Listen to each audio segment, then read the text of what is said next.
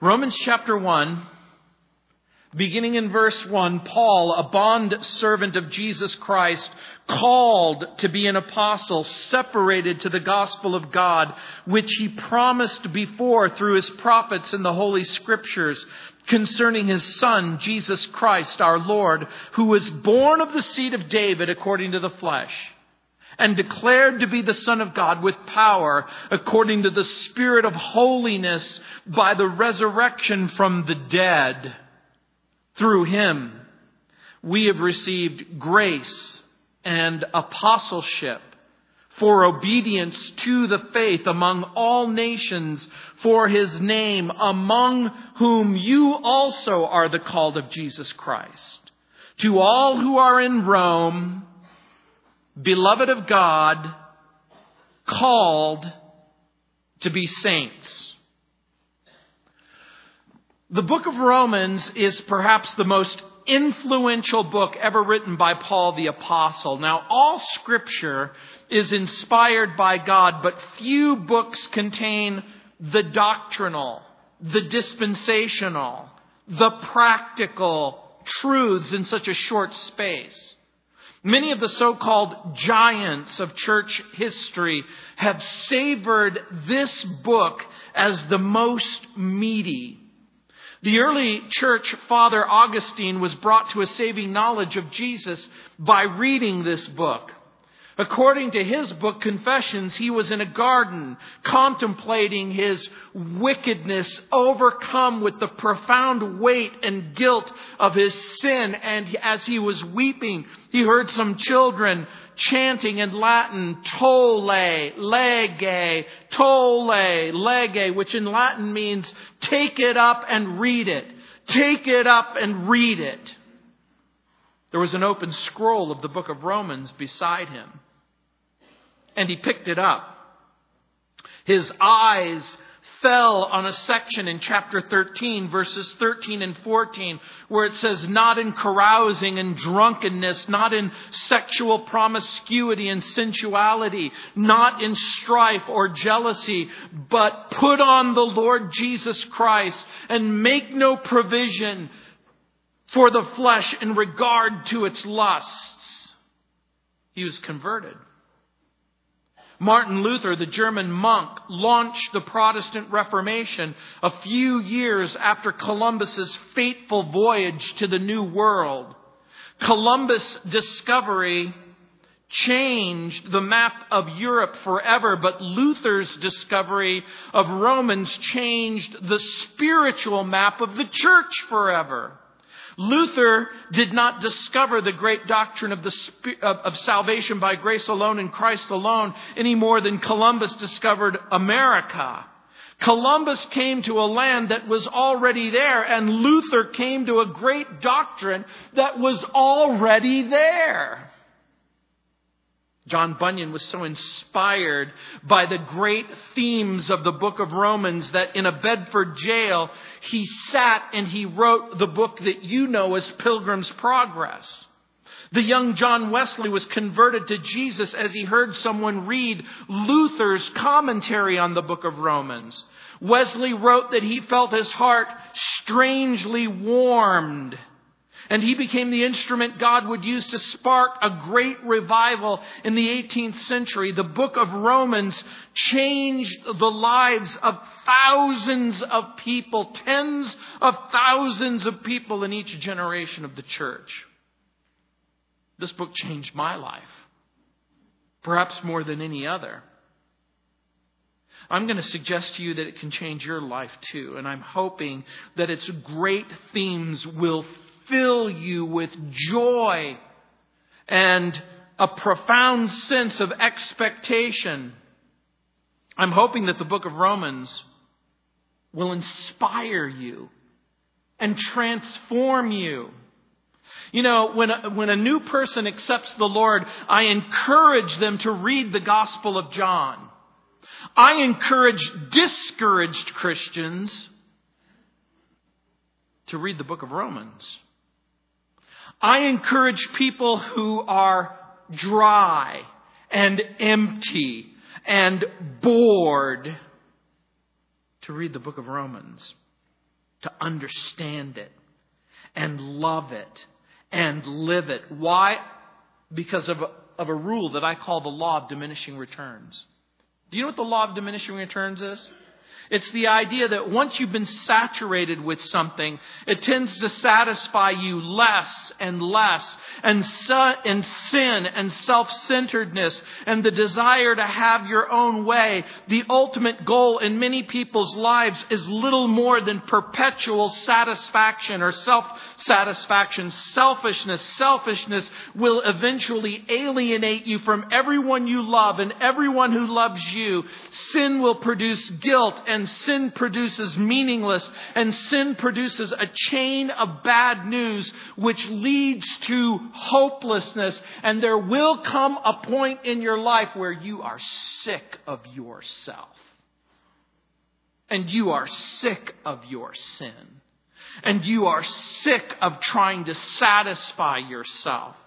Millions of babies are born each year into a world filled with bad news. And someone has once cynically commented that the only good thing about a temporary peace is it gives everyone a chance to reload. Into a world of bad news comes good news. The gospel of God, as Paul puts it. The gospel of Jesus Christ, as Paul puts it. The gospel of righteousness. The gospel of hope. Let me give you just a real brief background into the book. The book of Romans was written by Paul, the apostle, during his 3-month visit to the church at Corinth. If you could dial back in time and you could go back to the first century, remember, it's about 32 or 33 AD in which Jesus is crucified and rises from the dead and ascends into heaven. In about 57, 58 AD, according to Acts chapter 20, verses 1 through 3, on Paul's third missionary journey, he comes to Corinth and he begins teaching them. It's also been my experience that a pastor teaches a congregation the things that God has placed on his heart, and we may well assume the great doctrines that Paul wrote to the Romans, he taught to the Corinthians. We have a clue from Romans chapter 16, verse 23, that 2 Corinthian companions may have prompted Paul's writing of this book. The letter was probably hand-delivered by a young woman named Phoebe, according to Romans chapter 16, verse 1.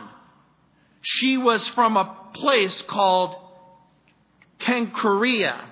Cenchrea was a port city on the north side of Corinth, just 8 miles from there. And almost certainly she took this letter to the assemblies of the congregations in Rome. By the way, who did the church in Rome? How did the church in Rome really start? Who planted the church? Well, again, a quick glance at chapter 16 would seem to indicate that there was way more than one assembly in the city of Rome. There were several assemblies. One answer without historical or scriptural foundation is that Peter founded the church. Paul greets many people at the end of the book in the 16th chapter, but not Peter. It makes sense that Paul would have mentioned something of Peter's presence in his prison epistles if Peter were in fact the pastor at Rome. Paul was certainly anxious to visit this great capital of the Caesars. If you look in verse 13, you just flip the page just real quick. It says, "Now I do not want you to be unaware, brethren, that I often planned to come to you, but was hindered until now." In chapter 15, verse 22, he repeats the same sentiment. In Acts chapter 19, verse 21, we learn of his desperate desire to go there. Chapter 23, verse 11 of Acts also talks about his wanting and willingness to go to Rome. This compulsion to go seems highly unlikely if Peter were already there. So how did the gospel get to Rome? The most likely explanation are that converts from Pentecost, Gentile converts to Judaism, they came to Jesus Christ. They heard the gospel. And like I said, all the names that are given in Romans chapter 16 are Gentile. They gravitated to other cities. And I'm going to suggest to you, as they gravitated to these cities, they eventually made their way to Rome. Rome was the political and the economic and the state religious center of the world. Thousands of pilgrims and officials of every sort would go to the different provinces throughout the Mediterranean and then make their way back to what's been called the Eternal City. We know from other sources that Claudius, the emperor, kicked most of the Jews out of Rome. And the Jews would not have been allowed to return until sometime later. This whole book of Romans is a commentary, or a letter, if you will, on one single verse of Scripture. The Scripture is found in the book of Habakkuk.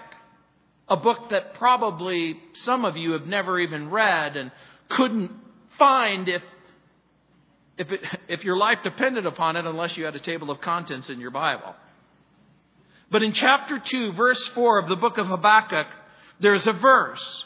The verse says that the just shall live by faith.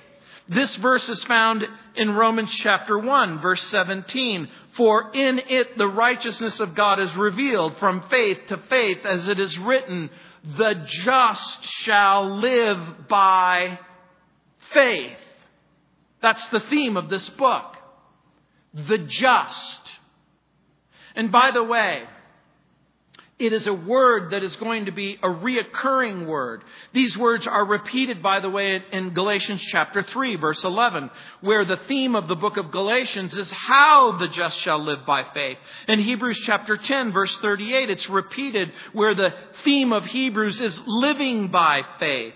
Warren Wiersbe adds this wonderful insight in his book. He says, quote, Romans is the first epistle in the New Testament. You will note that the order of the New Testament letters follows 2 Timothy chapter 3, verse 16, where it says that all Scripture is given by inspiration of God and is profitable for doctrine, Romans, the great doctrinal book. Reproof, 1 and 2 Corinthians, where Paul reproves sins. Correction, Galatians, where Paul corrects false teaching. Instruction in righteousness, Ephesians, and Paul's remaining letters, Colossians, Philippians, where again the great theme of the book is living based on Christian teaching.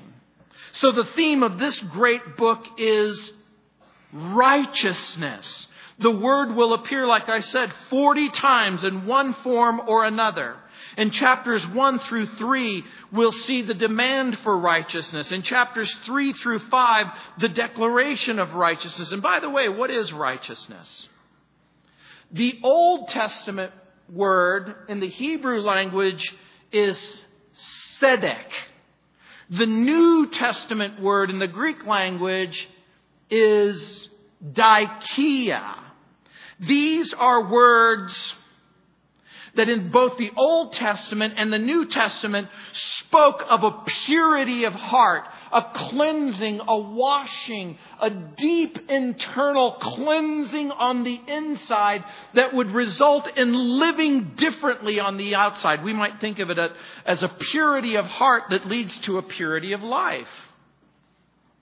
There was a Latin proverb that said that God takes notice of clean hands, not full hands. Most people thought that righteousness would come by the law, by obedience to the law. That if you knew what God's will was and you knew what God's plan was and you just simply knew what God wanted from you, then you could just simply obey what God wanted to you. But God would abolish the law. In what respect? In the standards, the law reflects His righteousness, but the law as a system was replaced because it was powerless to change you from the outside and then cleanse you on the inside. It could not bring what we desperately need. real righteousness. A right standing with God. The righteousness of God is His divine holiness applied in moral government.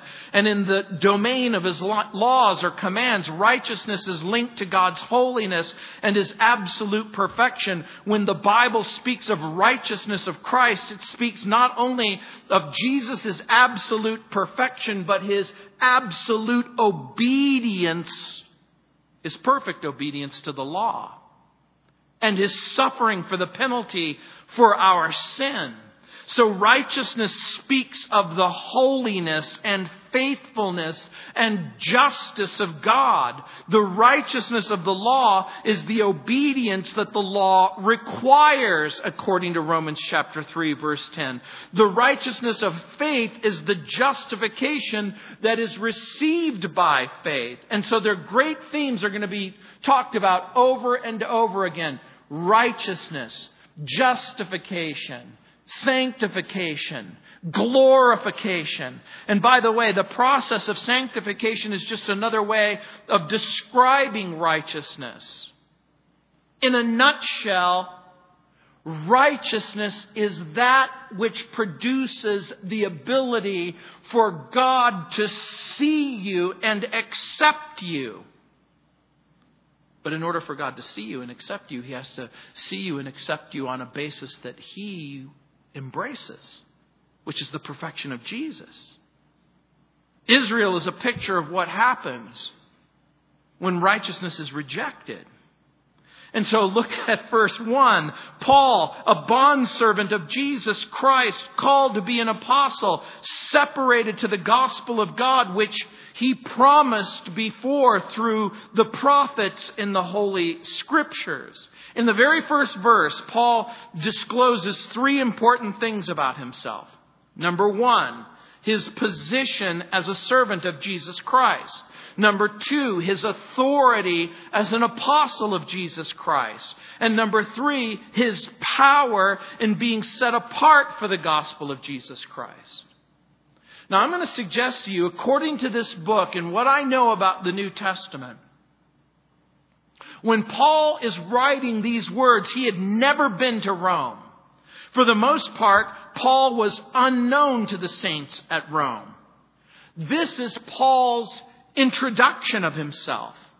And Paul will use the common form of greeting in the ancient world. He begins with his name, Paul, unlike phone solicitors. I hate phone solicitors. I really do.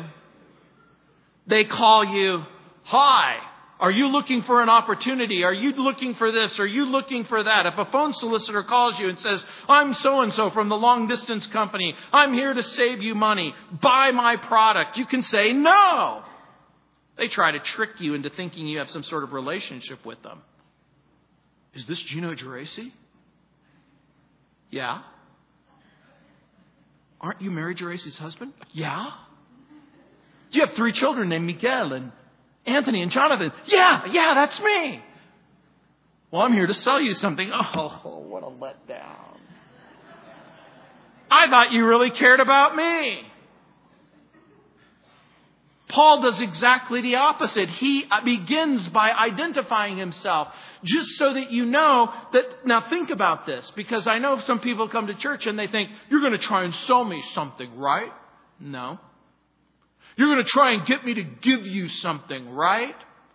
No. Paul begins by identifying himself as a slave by choice. Paul, a bondservant. By the way, the word translated bondservant is doulos.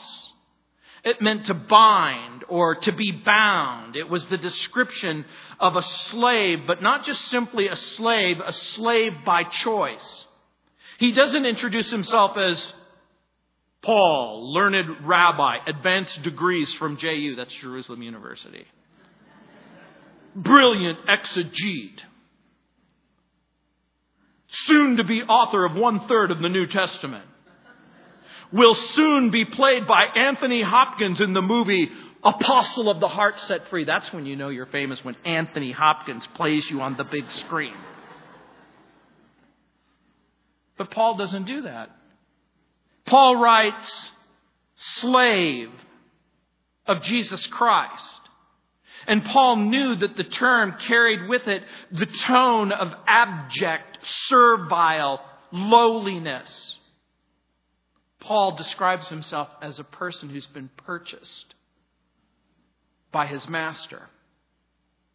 Paul introduces the anthropology of self, and it is rooted and grounded in the concept of service and servanthood. Our identity in Christ, slaves. In another place in the Bible, Paul uses a different word, not doulos. In 1 Corinthians chapter 4, verse 1, he says, let a man so consider us as servants of Christ and stewards of the mysteries of God. When he uses that word, the word translated servant in 1 Corinthians, he uses a word which means a galley slave. An under rower. It was the lowest of the low. It was a person whose job was to sit on the lowest rung in the galley, pushing the oars. Paul would have also known that it wouldn't have been impressive to the average Roman reader. If I wrote a letter to you and I signed it, Gino, janitor at Kmart, you might just crumple it up and throw it in the trash. What's lower than a janitor? Janitor trainee. Now, many of the people who could read Paul's letter would have been a slave. I'm going to suggest to you that many wouldn't have been able to read his letter. I'm going to suggest to you that many people who heard these words for the very first time immediately identify with them, though, because they themselves are slaves. Some estimates have it that there were about 220 million Roman people in the Mediterranean. Imagine Europe, Italy, Greece, Turkey, Syria, Judea, Egypt, Tunisia. Think of this huge plot with a lake in the middle with 200 million people, and 70 million of them are slaves. Others would hear Paul's self-description. They would think cleaning man, maid. There were images of hardship and bondage and low wages and public aversion. You know, there are people who won't even talk to the maid who cleans their hotel room or the janitor who cleans the toilet at Target. If you stumbled across them, you wouldn't even have a conversation with them. Paul identifies himself as a slave of Jesus Christ. And the key to understanding Paul's self-image is to remind ourselves not of his job simply as slave, but of his master's identity, the Lord Jesus Christ. The fact that Paul would call himself a slave of God or a slave of Jesus denotes at least two things. Number one, Paul desires to live a life of subservience and subjection to the Word of God and to the will of God. Number two, it indicates a certain relationship of devotion in which Paul is employed by God. And guess what? Because he's employed by God, he's taken care of by God. He's completely at God's disposal. There's an interesting paradox in using the word slave as Christian. Christians are slaves by choice. We are love slaves. The Bible says that when a slave would become a follower of Jesus, when they would become born again, Paul would later describe them as God's free man. He would say, are you free? Now you're Jesus' slave. Are you a slave? Guess what? Now you're God's freedman. Paul was the slave of the King of Kings and the Lord of Lords. And by the way, there was a group of slaves in Rome, and they called themselves the slaves of the emperor. Their job was to just simply submit and do whatever the emperor wanted. Paul is the slave of the master of the universe. Paul has been freed from sin and Satan. And so slavery to Christ means freedom from sin and from Satan. That's part of your identity as well. At the heart of his ministry is service, but also dignity. If we're to be productive for God, we have to begin to think of ourselves and self-identify as servants. If you're a pastor, if you're a teacher, if you're a student, if you are a secretary, if you are a bank president, if you are an actor, if you're a professional athlete, if you are an engineer, if you are a custodian, if you are a bus driver, you self-identify a slave. Paul also considered himself called. In Galatians chapter 1, verses 15 through 17, he'll write, "But when it pleased God who separated me from my mother's womb and called me through his grace to reveal his Son in me, that I might preach him among the Gentiles, I did not immediately confer with flesh and blood, nor did I go up to Jerusalem to those who were apostles before me, but I went to Arabia and returned again to Damascus." Paul, a bondservant of Jesus, called. The grace, by the way, comes before the apostleship. Salvation before service. Before Jesus says, "Go," Jesus says, "Come to me." He says, "Come to me" first, and then "go into the world" second. Commitment to the truth comes before commitment to the task. And many well-meaning people have failed to see this. John Wesley, by the way, was on his way to the mission field before discovering that he himself was an unconverted man in need of a Savior. Can you imagine being a pastor, going to seminary, learning the original languages, and you don't even have a right relationship with God yourself? How is such a thing possible? How is it possible to be raised in a Christian home? How is it possible to grow up in a Christian culture? How is it possible that your mother and your father could talk to you about Jesus so much, and yet in the hardness of your heart, you still don't even have a right relationship with God? Paul identifies as an apostle. Here the word means one who is sent. One who is sent on a mission. The idea is a representative, an envoy, an ambassador. If Paul's character description is service, then his credential is called. And again, Paul isn't a self-appointed apostle. Paul is separated, set apart for the gospel. By the way, the word set apart or separated means set off or defined by clearly defined boundaries, or set apart for a special service. Paul is keenly aware that he's set apart, and that means all other pursuits in life were subordinate to this one pursuit. This sense of calling has to grip every preacher, every teacher, every minister, every man, every woman. I believe that this is the sense that has to grip each and every heart. All Christians are set apart by God. That includes you. Even though you don't visit that subject, you might not think of yourself as separated and called. In this sense, it means holy.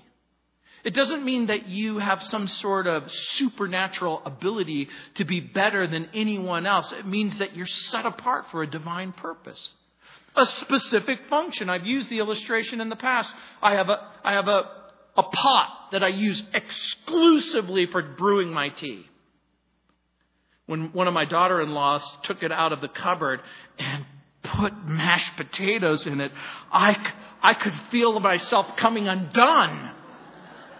This pot isn't for mashed potatoes. This pot is for tea. And only tea. It means that you're set apart for the divine purposes of Jesus. The person who's called to the ministry will not be content to do anything else other than teach and preach Christ. And the preacher has to have an inescapable conviction that he is called or she is called and separated by God for this specific purpose. And when things got difficult, Paul would reflect on the fact that God called him to the ministry. It was that sense of calling and separation that kept him going through the most difficult of trials. And the difficult circumstances didn't come on him because he missed the mark or misunderstood God's calling, but rather because he was faithful in fulfilling the calling. And when things go wrong for you, you might be thinking, what have I done wrong?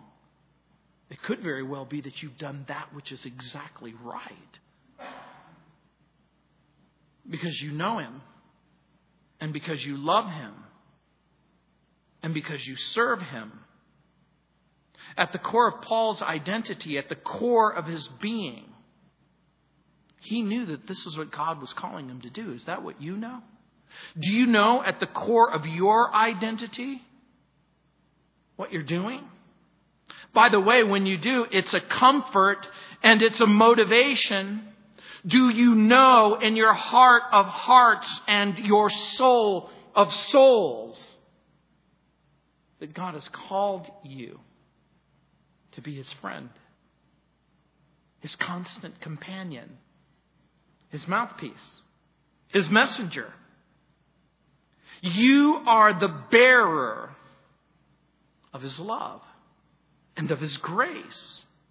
You have been infected with the contagion of the Holy Spirit, who reflects that love and that power. By the way, there are 3 keys to self-image: servanthood, calling, and being set apart.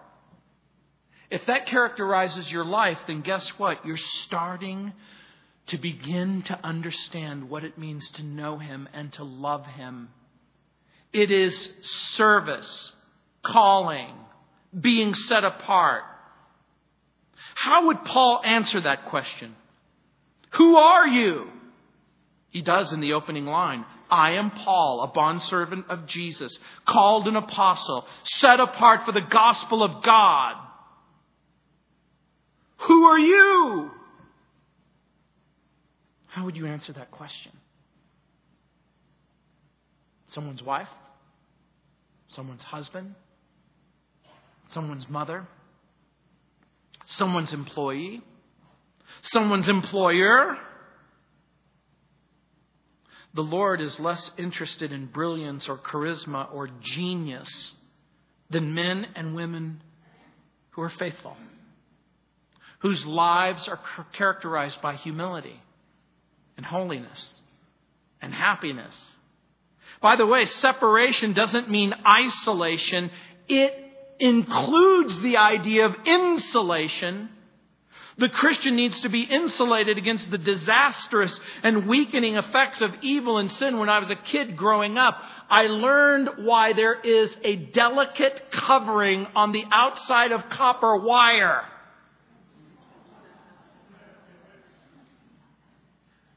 I was warned, don't put your hand in that plug.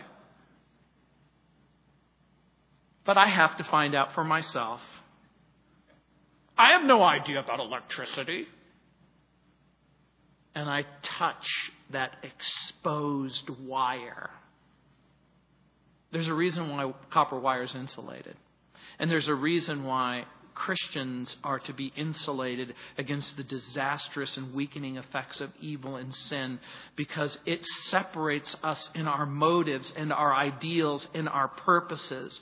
You see, there's a reason why there is this constant invitation to turn away from the things that are wicked and weird. And then Paul talks about his prospects for preaching. Look in verse 2, which he promised before through his prophets in the Holy Scriptures concerning his Son, Jesus Christ, our Lord, who was born of the seed of David according to the flesh and declared to be the Son of God with power according to the Spirit of holiness by the resurrection from the dead. If in the beginning we are exposed to Paul's view of his own identity, now we are exposed to his prospects for preaching. The gospel isn't some theological novelty. This isn't something that Paul made up. It isn't something that he gets together in order to trick people into following him or for the purpose of making a living. The gospel isn't something that he made up. And what does Paul offer as proof? It's contained in the Old Testament scriptures, which he promised, that is, God promised before through his prophets in the Holy Scriptures. The gospel isn't some novelty that was just made up recently in order for the curious or the self-conscious or the self-deluded to keep yourself happy. God spoke in times past about the reality of what it meant to be estranged from God and how sin and sickness had taken its toll and that we would need a Redeemer. So not only was the gospel prophesied in the Old Testament, then it was personified in Jesus. That's what he's saying. Ask a conservative, was Jesus human or divine? He might say divine. Napoleon said, I know men, and Jesus was no man. As a liberal, he might say Jesus was a good man, possibly even the best man, but he was a man. But both answers are right and both answers are wrong. The right answer is Jesus is both. He is God and man. And by the way, note carefully in verses 3 and 4 that Jesus is human and divine. Jesus Christ is spoken of as the Son of Man and the Son of God. In verse 3, it stresses his humanity. The Greek expression here is ex spermatos. It means from the very seed of David. If we were to put it into modern parlance, Jesus is a direct descendant of King David. There is a sense in which he carries David's DNA. Verse 4 equally declares or stresses his divinity. The resurrection, by the way, didn't make Jesus the Son of God. Jesus was the Son of God before time began. Jesus is eternally God. The resurrection only revealed what was already true about Jesus, that he was God. The story is told of a Monsieur Le Pew who complained to Talleyrand about a new religion that he was desperate to start on his own. He wanted to create his own religion like L. Ron Hubbard. And people just weren't catching on. And he was complaining. And he asked for Talleyrand's advice. And he said, to ensure success of your new religion, Monsieur Le Pew, all you need to do is have yourself crucified, rise from the dead on the third day, and people will catch on. The resurrection declared that Jesus was the Son of God. And Paul wanted the Romans to know the gospel of God in verse 1. According to the ancient Jewish scriptures, was to preach Jesus as the divine, human, resurrected Savior. And so, in verse 5, we are given just a hint at Paul's persuasion concerning his commission. It says, through him we have received grace and apostleship for obedience to the faith among all nations for his name. In verse 5, he tells us of his own calling or commission by Jesus. By the way, when a person becomes an officer or a military member, he or she is given a commission or rank by the governing authority.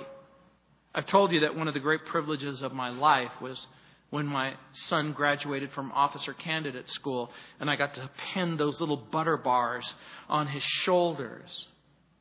My son became an officer because he went through a regimen of training. Jesus has made Paul an officer in Christ's army, but Paul didn't graduate from a military academy. Paul didn't fight in a battle in order to gain his credentials. Jesus ordained him. Jesus ordained Paul, note what it says, based on his brilliance, based on his academic career, based on the fact that he was able to practice law in a Jewish court and a Roman court and a Gentile court. No. Paul is ordained by grace. And by the way, Paul uses the word grace in the grandest, widest possible fashion. Here, grace means salvation and wisdom and illumination and the power to serve. Grace was used by the ancient Greeks to describe favor, sweetness by a superior person to an inferior person. Then it came to mean favor or goodwill. Finally, it came to mean undeserved favor. The word charis appears 160 times in the New Testament. It's a subject that Paul will never get tired of. And he's going to talk about it over and over and over again. So guess what's going to happen in our study in the book of Romans? We're going to talk about grace. Over and over and over again. The New Testament writers use the word to describe, again, the unearned or unmerited favor of God that He lavishes on ill-deserving sinners, the pardon of their offenses, and then bids them accept eternal salvation through Jesus the Lord. And so when Paul says, we have received grace, he means God's wonderful favor demonstrated in salvation. In 1 Timothy chapter 15, it says, this is a faithful saying and worthy of all acceptance, that Christ Jesus came into the world to save sinners, of whom I am chief. And then he says, however, for this reason I obtained mercy, that in me first Jesus might show all long suffering as a pattern to those who are going to believe in Him for everlasting life. Paul says, grace changed my life. There's a reason why Pastor Chuck calls this book the gospel according to grace. And then Paul's purposes. Look what it says in verses 6 and 7. After Paul has spoken of his commission, he talks about their calling. They are called saints, among whom you also are the called of Jesus Christ. To all who are in Rome. This is interesting because it doesn't say to all who are in the church at Rome. He says to all who are in Rome. Beloved of God. Called.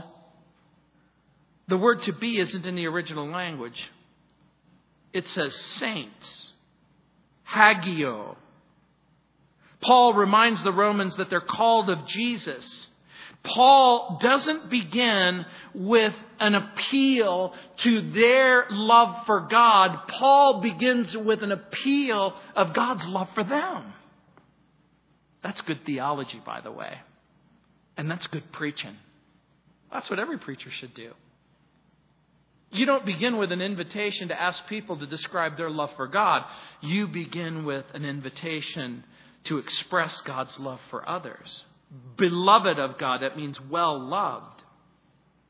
By the way, the word saints appears some 200 times in the New Testament, never in reference to the New Orleans team, sadly. About 60 of those times it's used as a substantive. It's rendered saints. He calls us holy ones. Isn't that interesting? Does holy mean perfect, sanctified, glorified?